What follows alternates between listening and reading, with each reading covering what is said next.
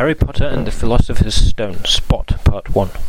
Just before the start of the novel, Voldemort, the most powerful dark wizard in history, killed Harry's parents but mysteriously vanished after trying to kill Harry.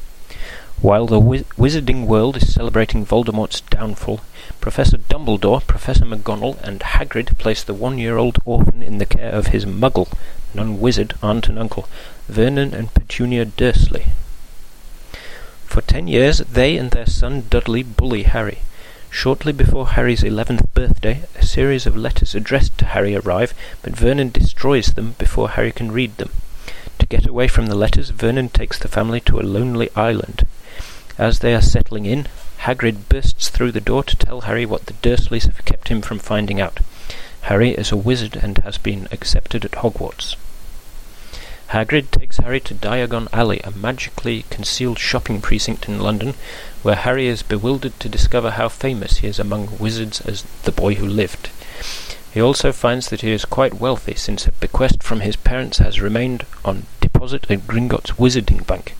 Guided by Hagrid, he buys the books and equipment he needs for Hogwarts.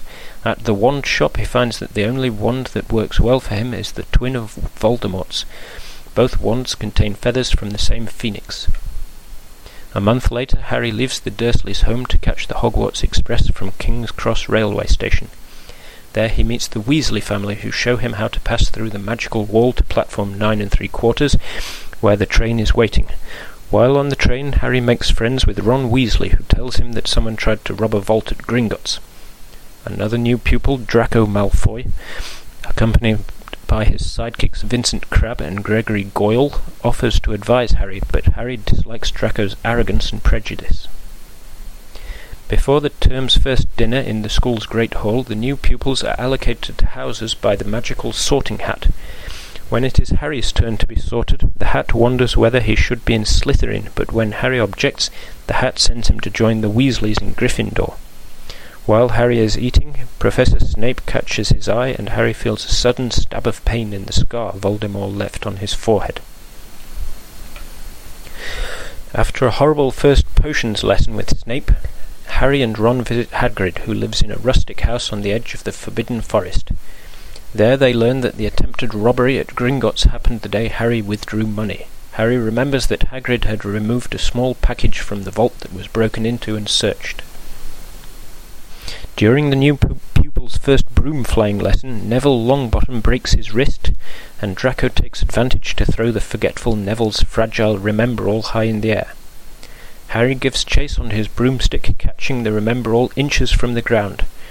Professor McGonagall dashes out and appoints him as the new seeker for the Gryffindor Quidditch team. When Draco tricks Ron and Harry, accompanied by Neville and the bossy Hermione Granger, into a midnight excursion, they accidentally enter a forbidden corridor and find a huge 3-headed dog. The group hastily retreats, and Hermione notices that the dog is standing over a trapdoor. Harry concludes that the monster is guarding the package Hagrid retrieved from Gringotts. After Ron criticizes Hermione's ostentatious proficiency in charms, she hides in tears in the girls' toilet. Professor Quirrell reports that a troll has entered the dungeons. While everyone else returns to their dormitories, Harry and Ron rush to warn Hermione. The troll corners Hermione in the toilet, but when Harry sticks his wand up one of its nostrils, Ron uses the levitation spell to knock out the troll with its own club.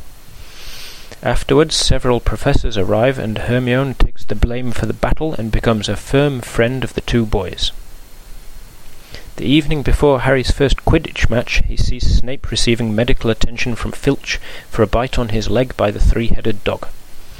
During the game, Harry's broomstick goes out of control, endangering his life, and Hermione notices that Snape is staring at Harry and muttering. She dashes over to the professor's stand, knocking over Professor Quirrell in her haste, and sets fire to Snape's robe. Harry regains control of his broomstick and catches the golden snitch, winning the game for Gryffindor. Hagrid refuses to believe that Snape was responsible for Harry's danger, but lets slip that he bought the 3-headed dog, and that the monster is guarding a secret that belongs to Professor Dumbledore and someone called Nicholas Flamel.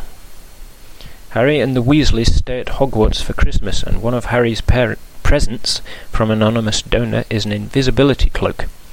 Harry uses the cloak to search the library's restricted section for information about the mysterious Flammel, has to evade Snape and Filch after an enchanted book shrieks an alarm, and slips into a room containing the mirror of Erised, which shows his parents and several of their ancestors. Harry becomes addicted to the mirror's visions and is rescued by Professor Dumbledore, who explains that it shows what the viewer most desperately longs for. When the rest of the pupils return for the next term, Draco plays a prank on Neville and Harry consoles Neville with a sweet. The collectible card wrapped with the sweet identifies Flammel as an alchemist. Hermione soon finds that he is a 665-year-old man who possesses the only known Philosopher's Stone from which can be extracted an elixir of life. A few days later, Harry notices Snape sneaking towards the outskirts of the Forbidden Forest. There he half hears a furtive conversation about the Philosopher's Stone, in which Snape asks Professor Quirrell if he has found a way past the three-headed dog, and menacingly tells Quirrell to decide whose side he is on. Harry concludes that Snape is trying to steal the stone, and Quirrell has prepared a series of defences for it. The three friends discover that Hagrid is raising a baby dragon, which is against wizard law, and arrange to smuggle it out of the country around midnight.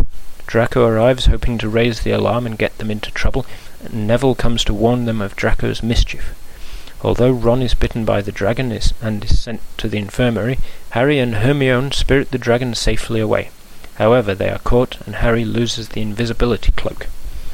As part of their punishment, Harry, Hermione, Draco and Neville are compelled to help Hagrid to rescue a badly injured unicorn in the Forbidden Forest.